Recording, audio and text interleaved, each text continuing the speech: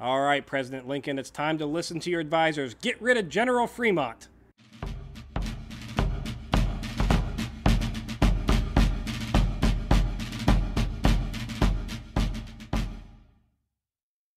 Hello and welcome to Civil War in Hindsight. I'm Lieutenant Tommy. With me as always is Prospector Johnny. And this week, Prospector's is full of kind of crap news.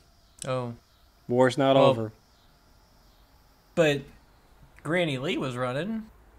Well, Granny, no. So the week is going to begin with very bad news, with the surrender of Lexington, Missouri. This whole thing is a little odd with how the surrender happens and the end of the battle and how the Confederates achieve that victory. So on the morning of the 20th, General Sterling Price is going to lead his Missourian secessionists against the fortifications of Colonel Mulligan. Their final push, the Confederates used wet hemp bales as mobile fortifications and rolled them in front of their lines as they advanced on the Union positions. So they take the dirty, dirty devil lettuce, they soak it down with water, and they sit behind it and push it in front of them, absorbing all the effective incoming Union bullets. And they wouldn't even get close enough. Soaked hay bales? Yes, yeah, soaked hemp bales, yeah. Well, that's where the sin comes in, and then they just roll them and stand behind and just shoot. That's how they just keep getting forward. Yeah, and that worked. It wholeheartedly worked. It stopped the incoming Union fire, and they were able to take the position. This does force Mulligan to surrender his force of around 3,600 men. So not great. Not great. During the Missouri's gone. No. Lexington. This is Lexington, Missouri. Point in Lexington is under Confederate control now. And only sort of. Oh. Because, so let me get there. So while the fight is going on, Price is going to lose 25 killed, 72 wounded, with Mulligan losing 39 killed and 129 wounded with over 3,000 prisoners. Mm-hmm. But not really. Because you see, after being forced to surrender, they are forced to listen to former Governor Claiborne Jackson's speech about how they should lay down their arms and not fight because, the right to own slaves is the best thing, and that he's the real governor, and you should listen to him because he's the real governor. And he forces all these surrendered prisoners to listen to a speech, and then I'm sorry, is that not a war crime for torture? Should be, but after this torture war crime of listening to a speech, he releases every single one of them, pardons them, and says, as long as you don't take up arms against us again, you're fine. All right, this guy has some type of complex where he thinks he is God. Like, he thought he made a difference. He thought, you know what, I changed some minds. I made some really good points with my speech about how they're not really people and they should continue to be owned and treated as less than human.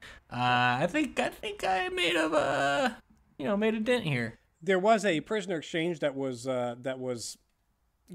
agreed upon by both parties after the surrender, where all of the Lexington prisoners were released in exchange after being tortured. After being tortured by their speech, in exchange for the prisoners at Camp Jackson, the ones where the Germans murdered a bunch of them a few months back. Yeah, there's fewer than you might expect. Yeah, returning to you. Yeah, happily we'll give them back. Those few are going to be released. We're tired of feeding them. Price, during this whole battle, is going to be able to secure some arms and munitions, which are much needed in the Confederacy, and he's also going to be able to secure $900,000 that was stolen from the Lexington Bank. But that can't be worth anything to them because they're on the Confederate buck now, right? Yeah. So it's nothing. What value does the Union dollar have? It's not like it's backed by gold or anything. Well, they can take that $900,000 and sell it across the seas, or I guess use it for foreign purchases. But in any case, this whole thing is going to wind up being pointless because Price can't feed the army that he's assembled. He can't feed the people that are flooding to his side from Lexington, like the civilians around Lexington said, hey, yeah, we like this idea of slavery, so we'll stay with you.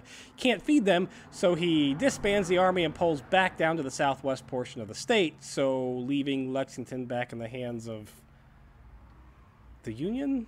They've got no supplies. That's why they let the prisoners go. They're like, we can't do anything with them. We don't feed them. I can't feed my army. How have they not just quit? Just you're not doing anything. You're not winning. Just give up. You won a battle. You took a city, and then you had to immediately give it back because you couldn't hold it. This isn't likely to result in a long-term win. Yeah, the Union can literally just keep doing this. We're fine. A renewed call for Fremont to be brought up on charges of dereliction of duty as a sizable federal force at Jefferson City under General Pope was ready to reinforce Mulligan at the moment's notice. Like Pope is like, hey, we're ready. Can we go now? Waiting for that order. And he never called for him. Waiting for that order, Fremont. Where are you at? Nothing. I know you're. And so your wife is talking to Lincoln. This is why he's getting the axe. Well, should be. Or is being requested to be getting. Hasn't yet, but they're requesting it. Many people are now requesting it.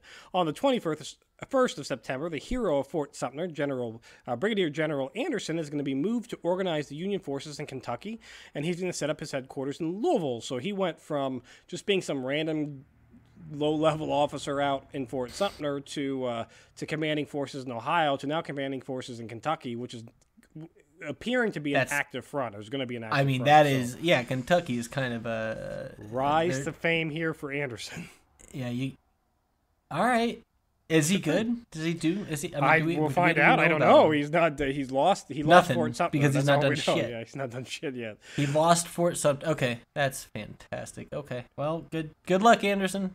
Yeah, good luck, Anderson. On the 22nd, Lincoln is going to write that Fremont's Emancipation Proclamation was, quote, purely political and not within the range of military law or necessity. Which is also hilarious coming from a guy who's made